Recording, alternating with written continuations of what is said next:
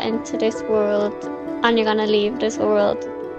Like, the only person you're gonna have on that whole journey is you.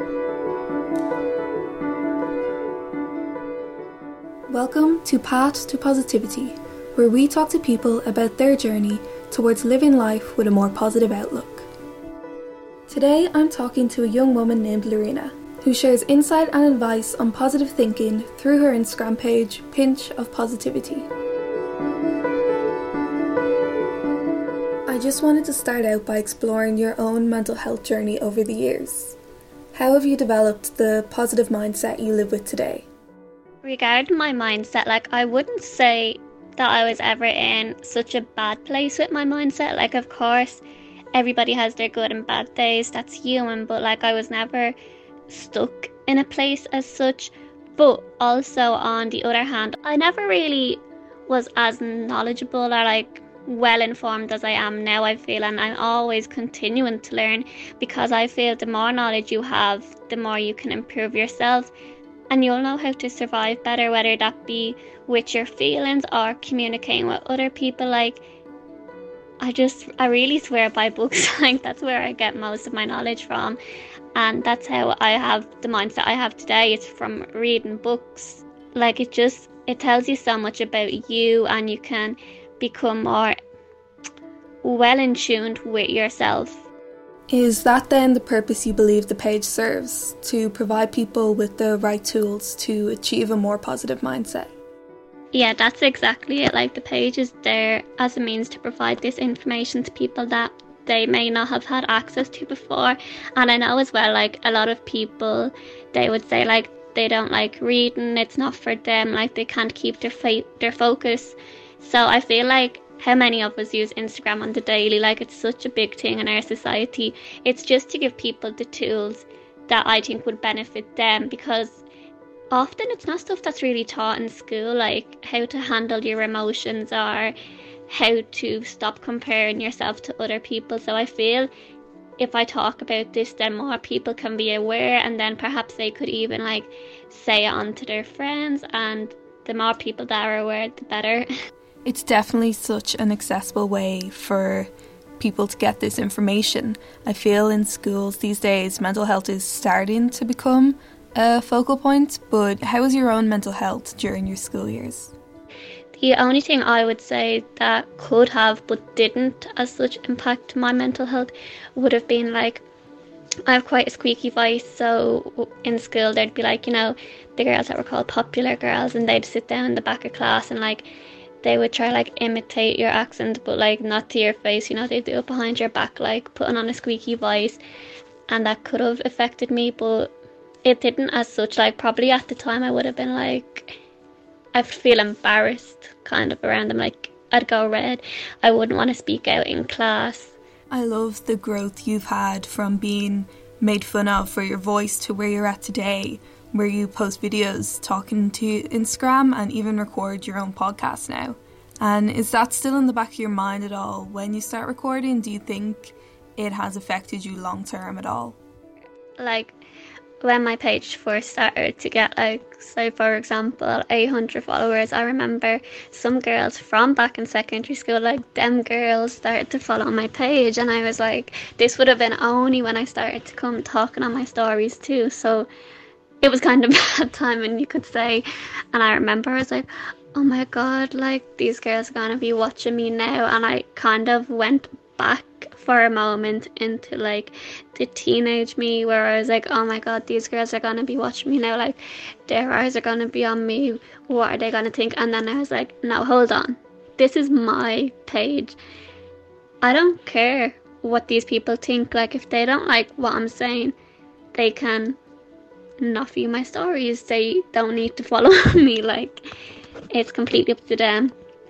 But I do think as well, although those girls may have been like that in secondary school, everybody comes a long way, so they probably are completely out of that mindset right now, and maybe they were that way because they felt hurt in themselves, or maybe they weren't getting the attention they needed, because I often think hurt people, so I do have a greater understanding of why people may act certain ways.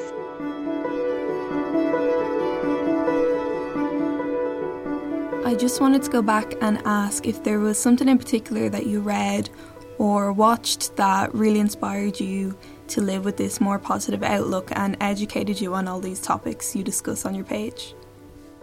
There's not exactly one book that would have made me change my perception on life or to live in a certain way per se. Like, there's so many that have given me different tools. So I definitely think a big one for me would have been Awaken the Giant Within, which is by Tony Robbins, because that book, it makes you realize like what you have within you. It makes you discover what your values are. It really makes you think. Like, a lot of books, I feel you just read and you get the information, and then there will come a time in your life when the information may be relevant. However, with the Awaken the Giant Within, like, it actually gets you writing. So I feel like when you're writing, it's going more into your brain. Like, you're going to remember it more. I don't know if that's just me, but I do think that's how it works. So that one was definitely really big for me, and it helps you with goals as well. Because a lot of the time, like, when people think of goals, we just think like one road for all as such. Like, it's just a highway. There's no like off the route tracks as such. But if you think of it, there's so many different types of goals. So you could have like financial goals, you could have personal goals, you could have charity goals. There's so many different goals to be broken down into different areas, and it just really puts things into perspective. Like, anybody can get whatever they want once they put the work in. So that book was great for helping me find my purpose, which definitely then helped me with the page. I completely agree with what you said about there not just being one path for everyone.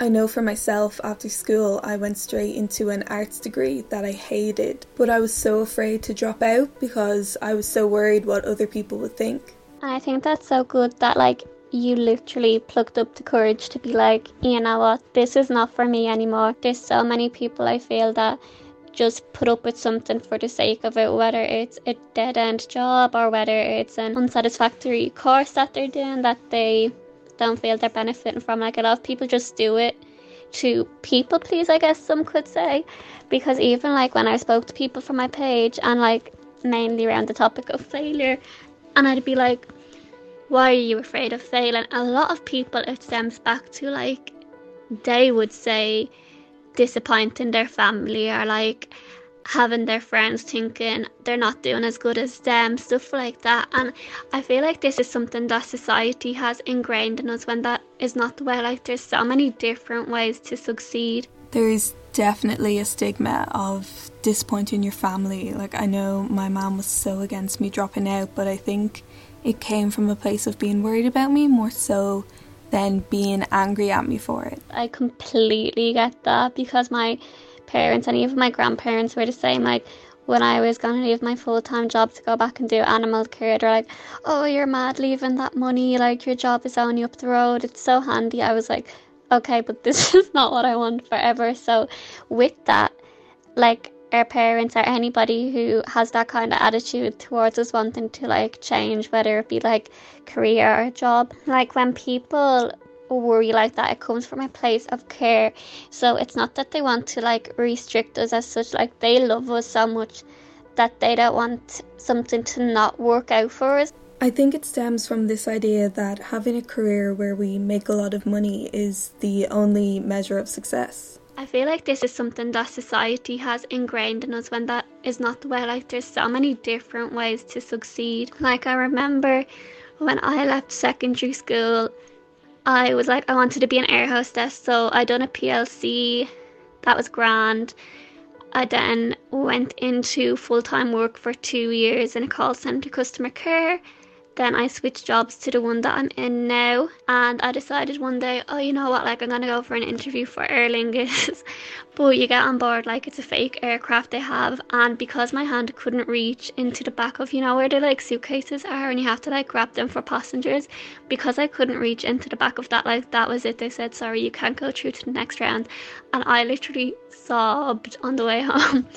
So I continued working then, my full-time job, for another year, and then in my full-time job, like I was also taking calls as a switchboard for animal medicine, and I was like, you know what, I love animals, maybe I should go back to college and do animal care.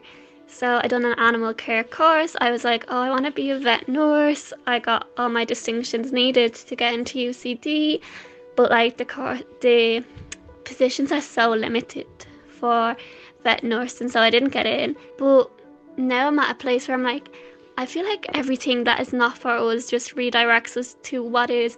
So I feel like you kind of being in the place where you were like, oh, arts isn't for me, like redirected you toward journaling, which is for you. I don't want to say this in a negative way, but you seem to have had quite a few setbacks, but you still stay so motivated. And I think there's this idea that you have to go to college and get a certain job because your work is what will be your purpose in life. But does running the Instagram page instead offer you that sense of fulfillment, do you think? I 100% have had setbacks, but I definitely do think like every rejection is a redirection, and that probably sounds really cliche, but I definitely believe it. I feel even when it came to like the animal care course, like me not getting into UCD or whatever, like even though I had the distinctions, I feel that was a sign like maybe that's not for me. And then the pandemic came up and I set up this page, and I like even just answering people's DMs are like helping people with like minor issues, because if it's like major issues I'll refer people and say like, I'm not a professional, however, why don't you try therapy, or why don't you reach out to this person, that person, whoever I feel would be fit to help them, basically. I did want to ask you about that. Does it ever feel like a burden? When people are coming to you with their problems, do you feel some responsibility for them and worry about them later on? With that, like, I never feel a responsibility for other people. Like, people can come to me with how they feel, and I won't feel like an attachment to that, without me sounding ruthless, I hope. But like, I don't feel an attachment to people through the page. Like, I am there to help where I can, but to a certain extent. Do you worry at all about the page getting too big and you won't be able to message people and that it will lose that personal appeal? I guess I don't really worry about the page getting too big, because although it will show that I have like 8,000 people following or whatever, like those eyes aren't on me at all times. So people probably just like click in and out of my page, you know. The only thing I do miss, like I was saying, is like being able to message people more frequently. So like on the weekend I will like go through the alphabet and my followers, this probably sounds mad, but I'll go to like A and I'll scroll through all my followers with A in their name and click one to message, and then like B, C, D, and I'll keep doing that so I can just message people at random. But like, I can't message people as frequently as I used to at the beginning, which does suck a little bit, but it's something that is out of my control, so I don't dwell on that, you know. If it's out of your hands, let it be free from your mind. But the page has definitely brought me a sense of purpose, and it's something that I do hope to pursue in the future, like set up little girl groups, and there's just so many possibilities that this page has brought me. So would that be the hopes for the future of the page then, to bring it more in person rather than just online? Yeah, my hopes for the page for the future would be to organise like little sessions like that, like of course when the pandemic ends, just for girls to get together, to meditate, to journal, to talk about how they're feeling in like not a professional environment, so we can just offer friendly advice as such, and just a nice little place for people to escape, because some people can come from like chaotic houses and they might just need a little escape, and this can be the place for them. That would be like the hopes. Do you have intentions of making this into your career, or would you worry that if you were running your page as a business that you might lose that passion for it? I feel like when I do turn it into a career for myself, basically it would be driven from the passion. But with that, I also think that I wouldn't be doing all the business from that page as such. Like, I'd probably set up a separate page for the group meetings and everything, because I don't think it would be ideal to mix like well, as they say, like business with pleasure. Yeah, I think keeping things separate would be the right route, even just for the aesthetic purpose of your page alone, like not interrupting your quotes. And I was wondering, where do you get the resources for your Instagram page when it comes to these quotes or the advice that you post? Yeah, I definitely would keep it separate, because even like myself, you know, if you follow like influencers and all of a sudden like every single thing on the story is like ad and like they're promoting this and that product, like I definitely would not want my page to be like that, because I don't enjoy pages like that. So I would never want to spam people with like my business ideas or anything like that. So yeah, definitely separate. But running my account with the pictures, like if I see a quote, whether it be on like Facebook, Instagram, Twitter, I'll screenshot that. And then the odd time as well, like I would create my own on Canva. So like if I'm reading a book and there's a good quote, I would just put it onto Canva. Like today's post, for example, I made that on Canva myself.